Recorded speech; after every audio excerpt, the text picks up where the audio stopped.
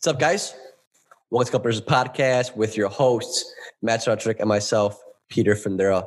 It's a podcast where we tackle current health news and hot news topics, one conversation at a time. I'm here from Chicago.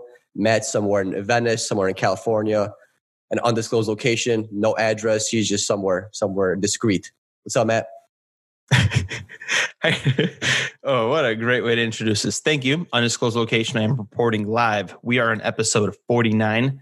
Guys, thank you for listening. Those that are new, welcome. Yes, one conversation at a time. We're going to beast it today with PD. He's feeling great. His hair is on fleek if you watch on YouTube. Give him a rating there, like. But anyways, guys, thank you for rating. I'm actually noticing we actually got 30 ratings. We appreciate it. Guys, if you guys like our content, enjoy us, drop it. It helps us get ranked. We appear in search results. We're the top 5 nursing podcasts right now on Spotify, so it is working. So continue doing that. How you doing today, PD? I'm doing good. I saw somebody, I was looking at our statistics on Spotify and Apple, and I saw somebody give us 1 star. Like, well, why waste your time? If you're going to hit some buttons, hit the 5 stars. If you're going to give 1 star, don't waste your time. Just close your phone, lock it, throw it on the toilet. You know, you're probably not a good person anyways if you're going to give 1 star. It's really crazy how people are negative and they want to kind of rain on your parade. You know, if like we're giving out free content, we're sharing great information with you. If you have the audacity to not appreciate free information in today's society and give us a bad rating, damn, that sucks. Like back in the day, you had to go to a library to, you know, read about what we're going to talk about today, right? Or just talking about like anything, sepsis, doing that, talking about healthcare. Like you have to read a book. We're giving you information while you can cut your grass, while you're taking the kids to school, while you're cooking. Like that's amazing. Like society has changed. Yeah, it's whatever. I mean, I'm just joking around. You're not a bad person. You just don't like us. And I don't care if you don't like us. But guys, check us out on YouTube. Follow us on Instagram. A couple of nurses on YouTube, a couple of nurses on Instagram, a couple of nurses everywhere, a couple of nurses t-shirts, you know. So hope you guys have a good time on this episode. So on this episode, we're going to talk about your gut health, your gut bacteria, your gut genome, and about diet. What diet is right for you?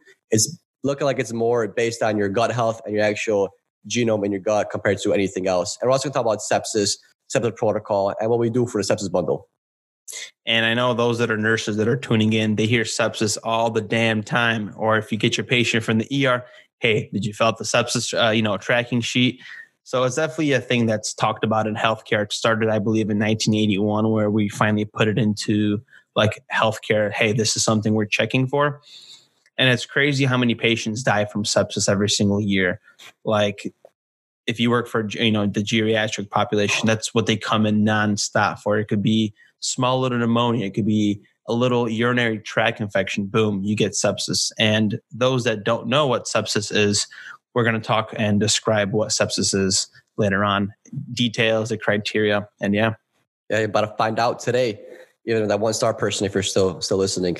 But guys, let it go, PD. Just let it go right now.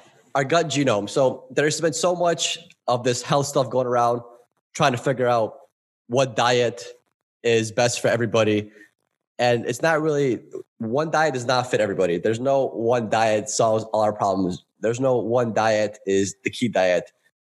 And people have been thinking it's based on genetics. Some diets are based on your blood type, but it looks like it's more due to actually what's in your gut. The bacteria and your gut genome, it looks like it plays a greater role in what your body prefers to digest, where you get nutrients from, what your sensitivities are compared to like genetics or just kind of blind faith with these marketing ploys that say, hey, the carnivore diet's better than being vegan, vegan's better than the keto diet, keto is better than paleo. You know, that's not necessarily the thing anymore. It's more based on individual, I guess, preference, but also the way your gut breaks down these foods as well. Yeah, and what's also being linked to is like the emotional health. The emotional health is not only impacting diet, but it's also affecting your mood. And normally if you go to a doctor today and you tell them, hey, I have a low mood and I have digestive issues, you're going to get 2 different medications or prescriptions from 2 different consultations. But like the mind-gut connection, like it tells us otherwise. It's saying that the immune system, or I'm sorry, the gut and the mind, they're talking at a hormonal level and an immunological level. That's why if you just, let's just say, and this is from like a doctor that I was listening to on a podcast, she was describing not from like infections and from the gut being bad. She was talking about it from a mind perspective. If you have anxiety and depression, your gut listens to that and it feels that way and it causes inflammation. And what happens is then the leaky gut happens where your gut kind of has more openings. And that's where all these opportunistic infections could occur into your body, causing like infection. Even like the Guillain-Barré, I think that's a virus that's opportunistic that happens from like a leaky gut. It's same with C. diff is opportunistic as well when you get C. diff in the hospital, because we're destroying your gut, giving you all these antibiotics.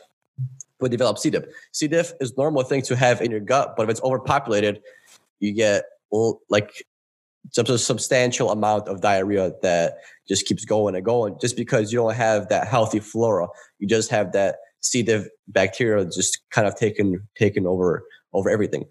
And yeah, that's very true that you're saying the Guillain-Barré virus is what did you say it was? It was not predatory, opportunistic virus. Yeah, that's true. Yeah, if your gut isn't healthy, if the genome isn't healthy, then obviously there's gonna be some opportunistic bacteria there that are gonna overgrow. Same way if your white cell count is low, your WBCs are low, there's gonna be some kind of infection that's gonna be created because there's an opportunity for it to grow because you're lacking some kind of immune cell. Same goes with your gut. Your gut can get overpopulated with bacteria that aren't supposed to be in these numbers, and it just takes over and it gives you even more stomach issues than you had before. And it's interesting because I'm doing the Vyoming, guys. So I send out my specimen to get tested genetically, the sequencing of your gut microbe. And they did a questionnaire. And it's interesting how they ask you all these questions when it comes to gut health, what you're eating, your diet, your bowel pattern, your bowel consistency, what the stool kind of like look like. They ask a lot of questions about sleep. A lot of questions geared towards anxiety. It was interesting. But hopefully this should give you an idea. It should give you a diet that's more geared towards your gut microbe and what you should be eating to not upset them.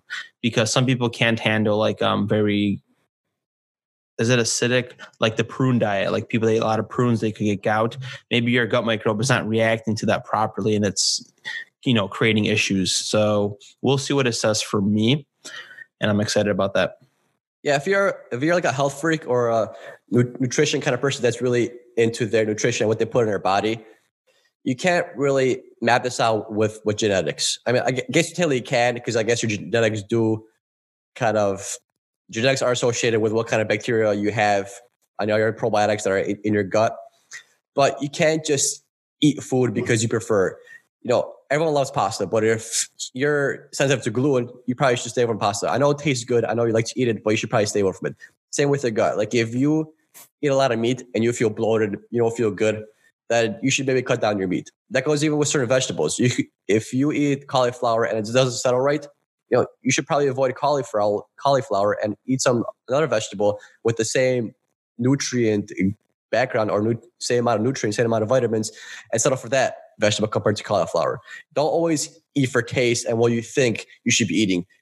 You have to look at how you feel after you eat, because we have so much sensitivities that are there, but we're not really mentally understanding them, because we just eat whatever we want to eat. We eat whatever it's on news. We eat the next trending diet. We eat paleo, we eat keto, we eat carnivore. We eat vegan because people are telling us to eat vegan. But actually listen to your body, and is your body telling you to eat it? Like, yeah, we should eat a lot of vegetables, but some vegetables might do us more harm than good if you think about it. If this vegetable is causing inflammation in your gut and you're feeling sick because of it, that's not really doing you much good. That's why there's multiple foods, multiple types of meats, multiple types of vegetables for you to get that same type of nutrition. Just because you need vitamin C, maybe you don't do good with oranges. Maybe you should do like cantaloupes, or you should do grapefruit, or you could do like vitamin C packets if that works. But there's multiple ways for you to get these vitamins. So if one way doesn't work, then there's another ways to do things without you feeling this bloated or this kind of gastric issues. I think people definitely should take time to develop and listen to their body, to what they like and don't like. So you're making a very good point. And I've noticed something interesting because, we talk about diet, but also your stress level could have an impact. Just so we talk about the whole mind gut connection. So normally Peter, like, let's just say your example, you live in the same home and everything's good. You're more attuned with yourself because you have less stuff, moving around, moving pieces. Like I just recently, travel nurse, switched locations, and I feel like my life is so out of sync because I'm adapting to a new lifestyle that I'm neglecting let's just say body, or I'm not eating as well. And I'm reacting to that. And I've noticed like, hey, I was more bloated throughout the last couple of days. I've noticed it also in my heart rate variability because I have that band. My heart rate variability dropped down. So my parasympathetic or my sympathetic nervous system was activated more. So it's crazy how stress level affects my digestive issue, where I felt more bloated in the times of stress. And it's crazy how this gut bacteria, it's almost like a second brain. Because you know how you go on a date and you're nervous and then you have that like butterfly feeling? It's crazy how it's like a second brain that's giving you, your emotions are creating feelings in your body if you listen to it. Right, because you're triggering your sympathetic nervous system. You get anxiety, so the motility changes in your gut because your body's gonna digest food quicker in certain cases than others because you're gonna need that glucose release because your body's in fight and flight response. And another was this craze where it's like you should do genetic testing because that's gonna point you to the diet that you should be eating. But online, if you look at our show notes, I found like an article that's part of a research study as well, where it takes two identical twins, these two ladies from England, and they're identical twins. So if you're going the genetics route, you would be saying that they're gonna most likely need the same diet. And they're both athletic individuals. One's a firefighter, one's like a gold medalist rower that stays fit, and one is actually 50 pounds heavier than the other one. But they're identical, right? So even though they're identical, food settles differently. Like one of them eats more of a carb and fat diet. The other one eats more of like salads, more of like a low carb kind of diet. But you would think that, hey, they're identical twins, they should be on the same diet. But no, because these types of foods, they settle differently in their stomach. They work with their bodies in a different way. There's also like Ben Greenfield guy, right? Is that his name? I believe his name was Ben Greenfield. Yes. He's actually a gentleman that monitored his glucose levels for like a year. He wasn't diabetic. He was just interested on when his insulin spikes. And he actually ate green beans and it caused an insulin spike in his body, which doesn't really make much sense because green beans, you don't really have any sugar in green beans. It's a vegetable, so you should have an insulin spike. But he received an insulin spike from the green beans, which is pretty interesting to see because his body didn't like it. It caused an inflammatory response, spiked his insulin levels, and now he doesn't eat green beans. He used to eat them all the time, and then he learned that, hey, I get insulin spike when I eat green beans, so I should probably cut them down or cut them out of my diet. That just shows how your body responds to this food, and not necessarily genetically based, because genetically green beans shouldn't spike your glucose, right? But they do. But it does for him, and because of his gut genome. Yeah, so that's why the testing is a bit good because they have enough information where they know which gut bacteria prefer specific foods that cause these inflammatory spikes. And another thing, the way I see it as 50% genetic and then 50% epigenetic. This is not a standard ratio. I'm just kind of making it up for the sake of this, but I feel like 50% is what you're born with. You can't change anything. Like if you're balding, sometimes you can't change that shit. It's just part of your genetics. You're not a person that grows gray hair, right? The other 50% you could actually change and manipulate by environment. And it's an actual real phenomenon. There's a study of epigenetics, and your genes turn on and off and they regulate based on environment, lifestyle, what you do. That's why do you think exercising boosts and you live longer? Because it's turning on the proper genes that actually create the body to help you live longer. So that's the way I see it. Like, hey, 50%, this, you're born in a culture, let's just say you're Spanish, you tolerate spicy foods, you're good. Me, on the other hand, I was born in Poland. I eat spicy food. You're gonna start seeing me sweat on my, my cheeks. So that's just the way it goes. Yeah. And just depends on where it's like the whole nature versus nurture kind of thing. Some of it we can control, some of it we can't. You're born into this life without any kind of choice. You're given the genetics, you're dealt, and then what you could sculpt, manipulate, you got to manipulate and sculpt to your favor. That goes with your diet, that goes with your gut health. And just like you can't pick your genes, sometimes you can't always pick what you could eat. Like I said before, some of the vegetables are going to spike your glucose. And I'm sorry for like Mr. Greensfield, you can't eat green beans, don't eat green beans, but I'm sure he gets nutrition from somewhere else. So you got to kind of mold your diet just for your gut genome for I hate to keep saying that phrase over and over again, but you got to mold what you eat that adapts to your gut. Yeah, and it's interesting, the study that we're looking at, both Julie and Diane, they're identical twins, but yet, their body responds differently to insulin or to the carbs that they're eating, and they have different insulin spikes.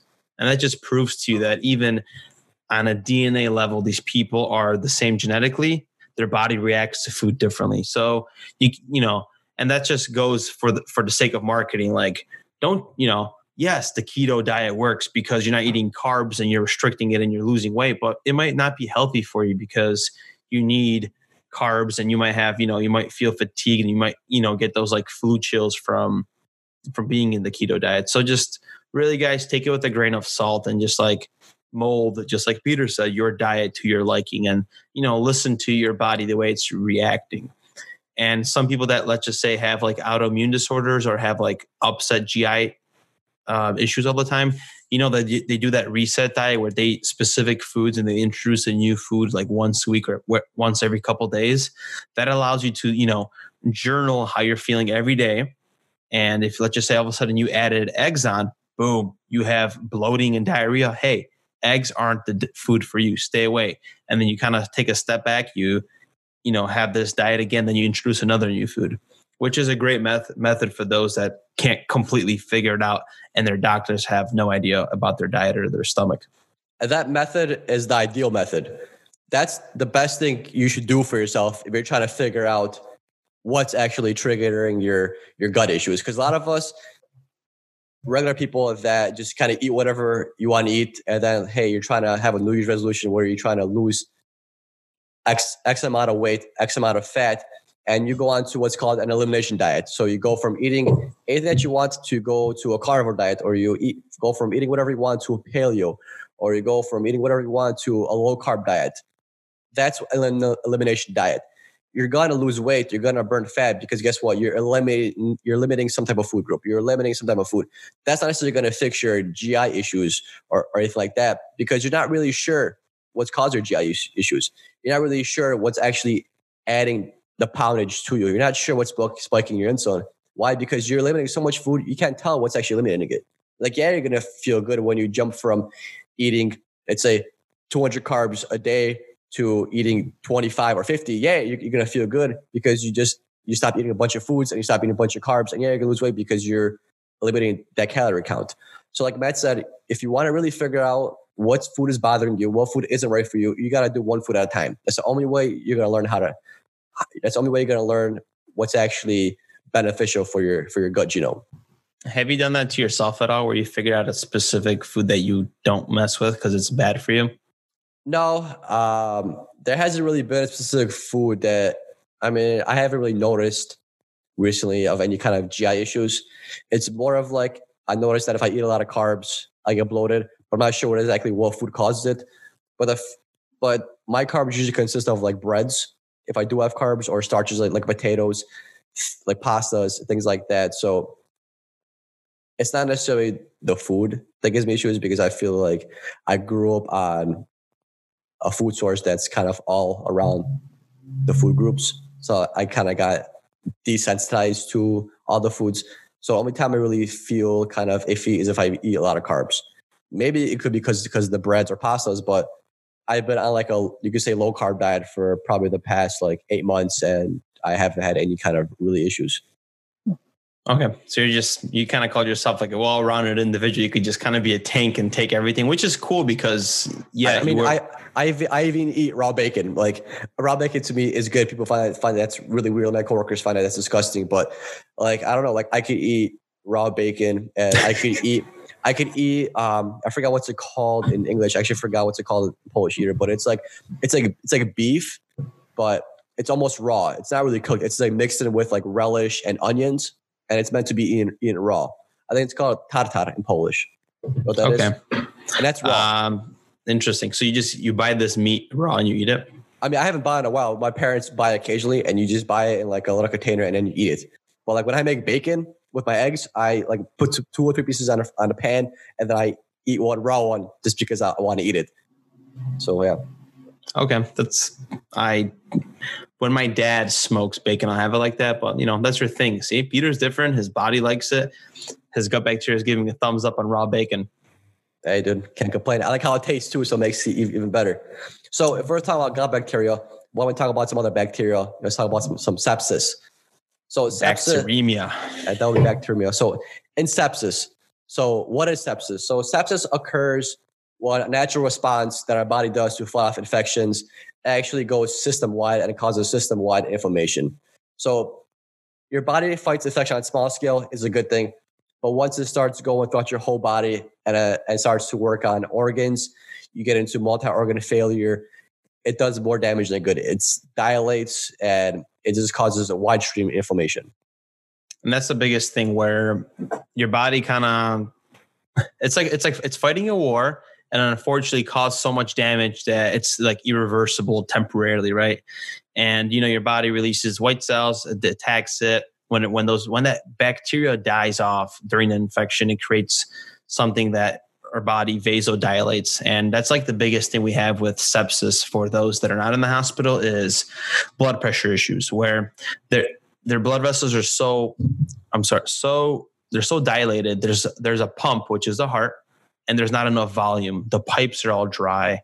So the blood pressure goes down, and how does the pump respond? It keeps working faster. That's why our heart rate goes up, right? One of the sepsis criteria. So we're fighting this infection. What we do is we put them on life support medications called like pressors, right?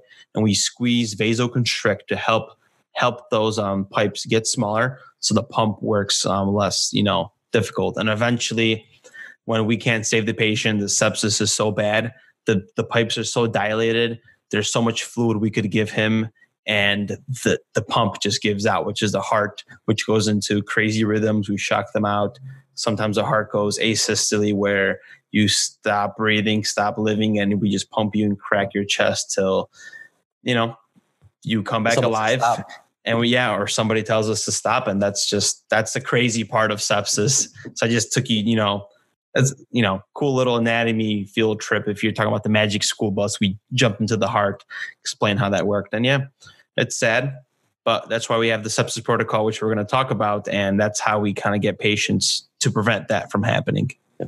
And there's different stages of sepsis, but there are related to bacteremia. And the two most common, I guess, issues that cause severe sepsis or septic shock are pneumonia and peritonitis that develop into a wide bloodstream infection. And there's these few bacteria that are more prevalent that are related to septic shock and severe sepsis. And those are MRSA, Staphylococcus aureus, E. coli, Klebsiella pneumoniae, Enterobacter species, and P. I don't know how to even say this one, man. P. aeruginosa. And those are, if you go to the hospital, majority is our elderly population, and you have pneumonia, then you become septic, and you're infected with like MRSA, you have a higher chance of not coming out of the hospital alive, just because it's a more serious blood infection. And it sucks because it does happen to our elderly population and affect them. What makes it even worse is they're already immunocompromised in the first place, and they have a weaker immune system, and they have less resilience. That's why they're the ones that suffer the most with sepsis, and that's usually the number one killer of our elderly population in hospitals that come to the ICUs and things like that. That's why we're so pumped, or I guess that's why they push us so much on preventing eclampsies, preventing like Matt said, UTIs, preventing catheter associated UTIs, CAUTIs. And so we're so strong on this because we know that if somebody gets septic and they go to severe sepsis, their chance of walking out of the hospital are very slim. Not only that, but if the government is aware of this, they don't pay reimbursements to hospitals. And we talked about this before. And that's why the government is basically saying, you know what, guys, if we put a Foley in and you guys cause an infection, that's a hospital acquired infection. We ain't paying, let's just say 20% reimbursement on this patient now. So now the hospital takes a hit. You don't get your raise this year. That's why they're crazy about it. But it's also crazy, PD, is that you have a patient that comes in for a simple procedure. Let's just say they get their appendix removed. They get a small little procedure. I'm trying to think of what kind of small procedures are like day surgery. But let's just say it goes pleural effusion. You get pleural effusion. They drain it. Yeah, perfect. Small little procedures, day in, day out. But you have to stay in the hospital one day. Sometimes it gets complicated to stay 2-3 days. The longer you stay, sometimes they get pneumonia. They get that. Like, bro, like sometimes people come in for something small and never make it out of the hospital. Like, that's just something crazy to think about. And that could be your family member. It's very crazy to think about. Like Matt said, you go for a small procedure and then bang, like you're in a hospital, you get pneumonia. That's why, I don't know, man. It's when you become older, it really sucks. Like it sucks when you're old because you're not as resilient. Your body is not a fully tuned machine like you were in your 20s, 30s, 40s, 50s. Once you start getting past those 60s, 70s, 80s, you're getting up there, and it's a lot harder for us to treat these things because these issues, when they evolve, they get worse fast and they get worse quick because there's no resilience. Like your body is already, weak as it is, and it does suck. And then there's actually 3 stages of sepsis. There's SIRS with a present infection, then there's severe sepsis, and then there's septic shock. Septic shock, man, if you're going to septic shock, it's a really high mortality rate. I think that's the number one killer of hospitals is sepsis and especially septic shock. Like once you have sepsis, we do everything in our power to prevent you going to severe sepsis and septic shock. That's why there's so much protocols in place to catch it. There's so much protocols in place when you do develop sepsis. And one crazy thing about sepsis and why it's such a high mortality rate is there's something called organ dysfunction begins. So every single organ, the body is so fine-tuned, it has multiple organs, and every single one regulates a specific thing. You have the kidneys, and if those go bad, because that's one thing, you have lack of blood flow, the kidneys shut down. What happens when the kidneys shut down? You have a backup of fluid. You're not extracting uric acid, different things, different pH imbalances that the kidneys are in charge of. So now we have to give you medications to correct the pH. And now we have to do dialysis because your kidneys are giving out. You have fluid overload. Your lungs can't work properly on the ventilator because you're fluid overloaded. Lasix, there's no need to give them because your kidneys aren't working. And those are the complications that we deal with sepsis sometimes. It just creates a cascade of different things. And then organ dysfunction just complicates everything else on top of fighting the actual infection. And a lot of families don't understand this. And they're like, well, he was just fine 3 days ago. He just went to go get breakfast with Sally. Well, yeah, it's crazy. 3 days ago, he was walkie-talkie with a cane, and like shit hits the fan so damn quick that, yeah, right now he's on life support and he needs dialysis because organ dysfunction. But yeah, we could talk about I feel like just thinking about this like blows my mind how like a quick shit how it takes over so quick. And like, yeah, man, people die and we see it normally more, and we're more like we're less affected by it, to be honest, because we see it so much. But yeah, this happens on a daily basis. It's crazy to think about how on a small scale, it's good because you're fighting off infection. But once it affects the whole system, it's a horrible event to be in. So like Matt said, let's touch upon these stages of sepsis. The first one is going to be SIRS, which is your systematic inflammatory response with a present infection. So for you to be considered sepsis, you got to have 2 SIRS criteria and some kind of infection. So your blood cultures come back positive. You have a wound that's positive for some kind of a growth. And then SIRS could be any one of these things. So it could be an elevated elevated body temperature, less than 36 or higher than 38. So it could be either hypothermic or hyperthermic. You have a heart rate above 90 beats per minute. And that happens because your body needs more cardiac output. So one way to increase the blood flow to your organs is to increase the heart rate, which is naturally you're going to pump faster. So obviously you're going to get out more blood. Another one is tachypnea. So that's a high respiratory rate. Anything above 20 is going to be considered a high respiratory rate. And you actually, since you're breathing so much, you're actually breathing out a lot of CO2. So a lot of times it's either going to be a high respiratory rate or your ABG, your CO2 on your ABG is going to be less than 32. So you're alkalotic, respiratory alkalosis. Why? Because you need more oxygen in your blood. So your natural response is to breathe quicker. You blow out the CO2 and you breathe in more O2. Another criteria is an increase in WBCs or low WBCs. So anywhere between 4 and 12 is normal. If you go below 4, that's SIRS. Or if you go above 12, that's also SIRS. And just remember, you got to have 2 of these. So 2 out of these 4 plus some kind of infection documented. So is it a wound? Is it a surgical site? Is it your cultures came back positive? And it's a scary thing. So that's why I'm not sure how they do it in your hospital, but in ours, if someone's is in SIRS, we get notification. So if someone has tachypnea, elevated heart rate, WBCs are dysfunctional, their CO2 is low, there's a little window that pops up for us and shows, hey, you have SIRS going on. Is there also an infection? Are they in sepsis? So it kind of notifies you to kind of take a look at the whole picture if there's something else going on. But it pops up for us a lot, even though they don't have an infection, is because most people that I work with are in heart failure or in cardiogenic shock. Because cardiogenic shock produces this similar responses, but without the positive bloodstream infection or without the positive culture sites. Yeah, so you have positive lactic acids. So taking a step back really quick for those that are non-healthcare, because some people are just tuning in and listening to us, what PD went over is basically the SIRS criteria. It's us kind of grading you to see whether you're at risk for sepsis. And what happens is if you potentially are, we're going to draw some urine on you. We're going to check your blood to make sure you don't have any infections. And we'll normally give you an antibiotic right away, just because broad spectrum, because we're trying to prevent what we kind of just stated at the beginning, systemic organ failure. And what usually happens is we draw lactic acid. If it's greater than 2.0, normal hospitals, we should give you fluids. And there's a sepsis fluid bundle. We usually give 30 mLs per kg, right? Yes. Okay. And that's a plus and a minus, because those that are healthcare, you know those patients, you have a 95-year-old grandma with a bad heart and you want to dump her with a freaking 2,000 mLs of fluids. She's going to, in 2 days, go into fluid overload. We have to treat her at LASIK. So the fluid bundle. What was that, dude? Someone's shooting at you.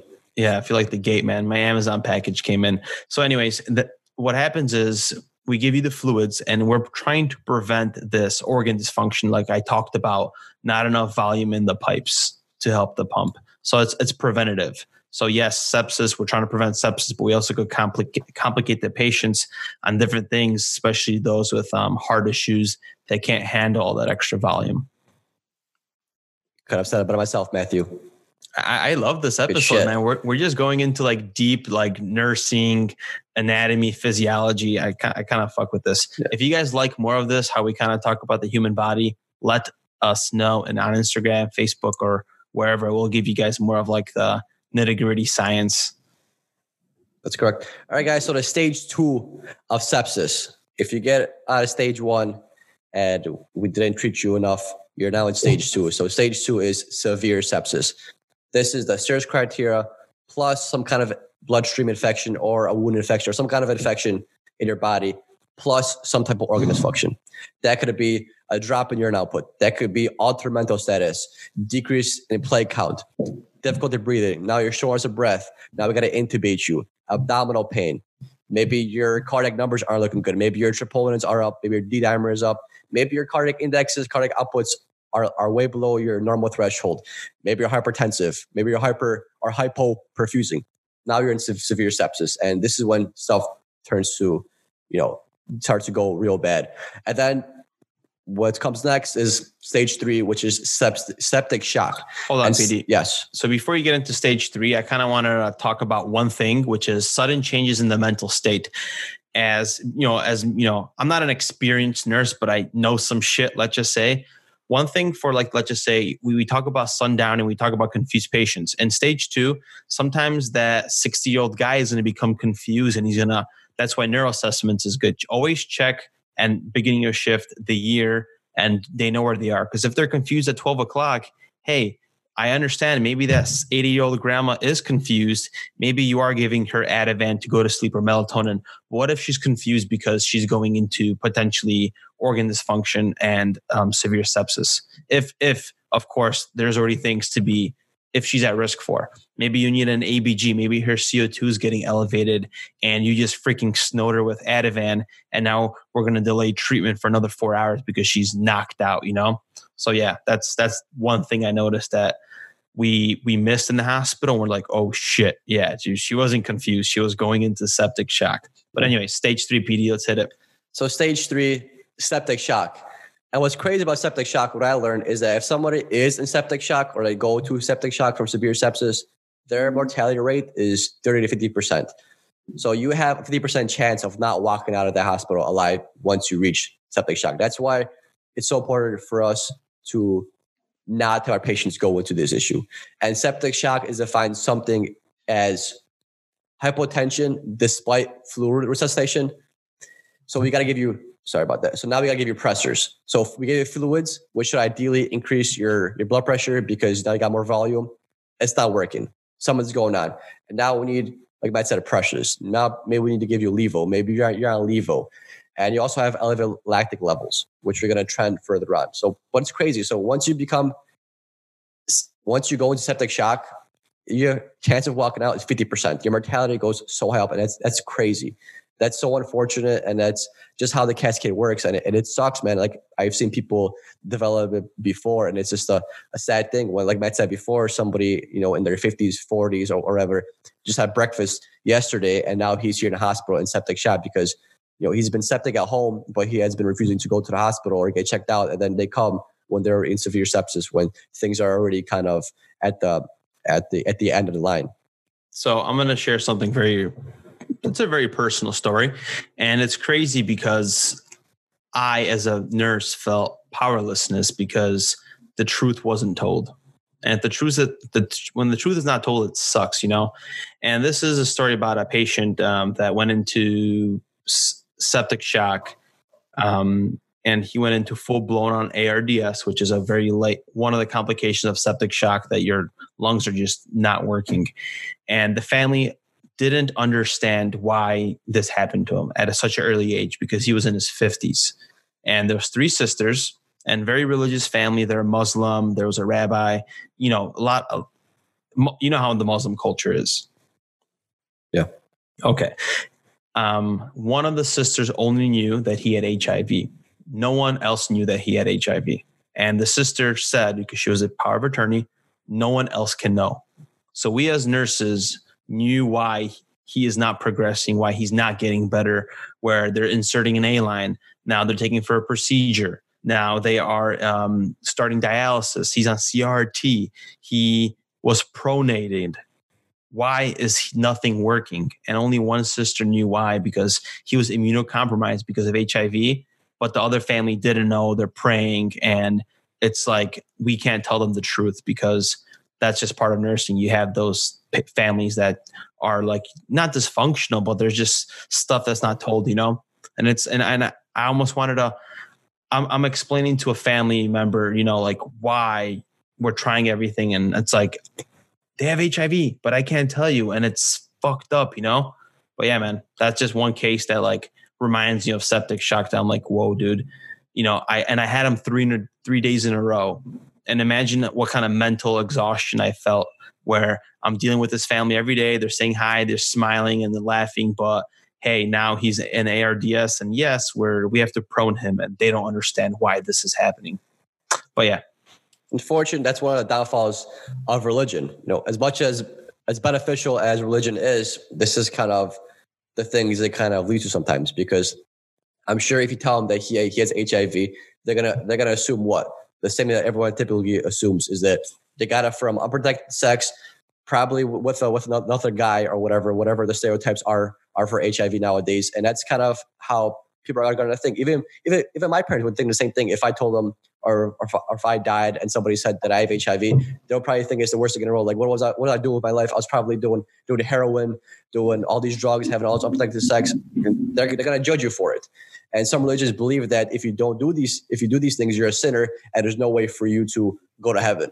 So if you kind of think about it, you can kind of understand why the son didn't want, or the gentleman didn't want, daughter, or whoever didn't want that to be known that they have HIV, or at that point, I'm sure it was AIDS. You know, and it's understandable, and it's kind of sucks because maybe if they knew, it would have given some closure, but maybe it wouldn't have. Maybe it would have. Maybe his family would have shunned him. Maybe they would have not given him a proper funeral. Maybe they would have talked crap about him on his deathbed. You never know, and that kind of sucks. That's how certain cultures, you know, have a visual or have an idea of this disease that, you know, you just can't disclose, unfortunately, because you get so much bias and so much hate about it. I get it. So it's almost for his own good, for even the family's consciousness, that it wasn't disclosed. So yeah, I respect that to a certain degree. So yeah, at the end of the day, I can't judge it. That's just what happened. And I believe that the best decisions were made in care. You know what I mean? So what happens is we have something called the sepsis bundle, and this is the last part that we're going to touch upon. And that's basically like a sepsis tracking sheet that we get. And it kind of talks about, hey, the first 3 hours, was a criteria made? And if there's sepsis misses, you know, the hospital could get dinged for it as well. And that's a big thing. We get emails about it at work sometimes. We hear it about it in meetings, sepsis. We get scores. We get scored on it. It's annoying. But anyways, the big thing is we have to draw a lactic. If it's greater than 2, we have to draw another one within 3 hours. They want blood cultures, as we talked about, and it should be, you know, peripheral, then 50 minutes, another one. They usually do 2 sets. If you have a PICC line, you might do off a PICC line, depends on your hospital. Then the other one should be peripheral, just to kind of double fact check. Antibiotic is given early. And of course, we administer those fluids, those 30 mLs per kg. That's the first 3 hours of the sepsis bundle. And you want to make sure that if you are giving these broad-spectrum antibiotics, you got to draw the cultures first. The cultures got to be drawn before the broad spectrum antibiotic. Otherwise, it's going to throw off the results. It might show you a false positive or a false negative. And also with the PICC lines, if they're coming in with a PICC line, I mean, you probably shouldn't draw after. You should probably use a different site, just because usually, I mean, I guess it's going to depend on ID. Sometimes they want to draw it off PICC line because that could be the source, especially if they come from outside. But I know if they got that PICC line placed in-house, they usually pull that PICC and then they draw the cultures afterwards. And like I said before, if someone's has history of heart failure or some cardiac issues, you might not want to give them 30 mLs per kilogram. You might not want to overload them, because then that's going to throw them to cardiac shock, and that might just worsen the septic shock that is going to come in the future. And if you're a nurse listening to this, that's why you have to be a great patient advocate. Like, hey, look at the history, take the initial step. Not saying there's dumb nurses, but just common sense, critical think.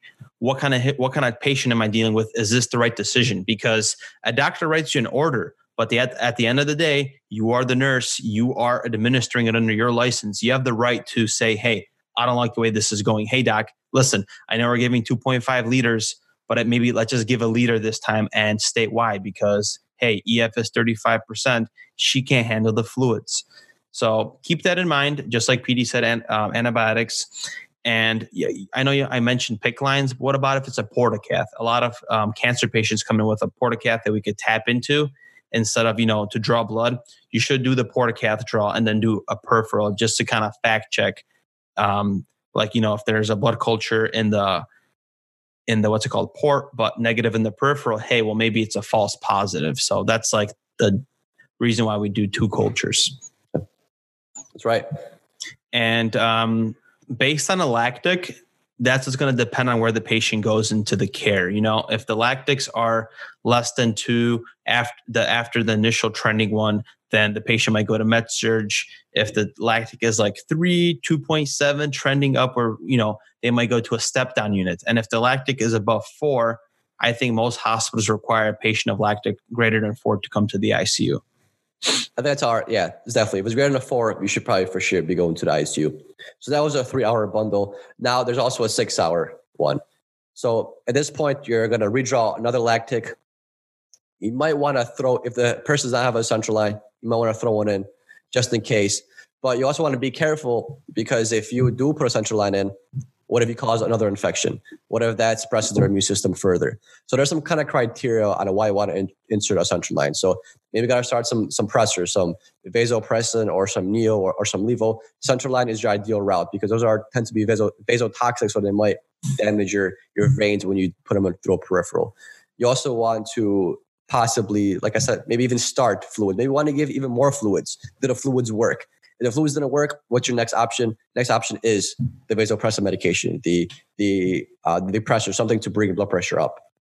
And this is like, if you're a nurse, you're getting this in the ICU, you know, this is like the most busiest time with your patient. If you got a fresh patient from the ER that basically is in severe sepsis because you got him in the ICU, it might go north or south. It might, you might give a bundle of fluids. You might give some antibiotics. The patient's stable, maybe BiPAP for a little bit. They'll send them off. If it shit hits the fan, become hypotensive. Sometimes the ER doesn't put a line in. You're calling your physician. Not only are you calling for consultations because the doctor ordered them, you might be putting in a central line in at this time because the patient is just going down the shitter. We're starting pressors and we need a central line. Lactics, we might be treating that. There might be other organ dysfunctions. We might be trending, hey, we have to draw bilirubin now because we have to consult GI because this is happening, or liver enzymes are elevated. So it's an interesting time as a nurse when you get a patient like this because you just have you don't know what to expect. And after these bundles, only thing you can really do is just manage the patient's symptoms. You could treat their heart rate, you could treat their blood pressure, and then you kind of just, for the most part, you're treating the patient's symptoms, all these issues, and you're waiting for the cultures to come back. Because once they come back, then you could actually administer the proper antibiotic, and hopefully you could keep them, stable up until those cultures come back. So you could treat them before they go into severe sepsis or septic shock. So at this point, it's just treating the symptoms, treating the blood pressure, treating the cardiac output, treating the oxygenation of the organs, and just waiting, and hopefully the disease doesn't progress quicker than you think it will. And then if you're a nurse, good luck to you. And if you're a listener that's not a nurse, stay out of the hospital. Don't get sepsis, guys, because shit sucks. It sure does. Anything else you want to touch upon, Matthew? I think we did a great episode here, guys. So just like we said before, rank us, give us a review, follow us on social media. And if you guys find this educational, informative, and you would recommend this to somebody, please share it, guys. We grow like that. Share it. Organic reach is the best. Love you guys. See you guys next week. Peace out, guys. Reagan.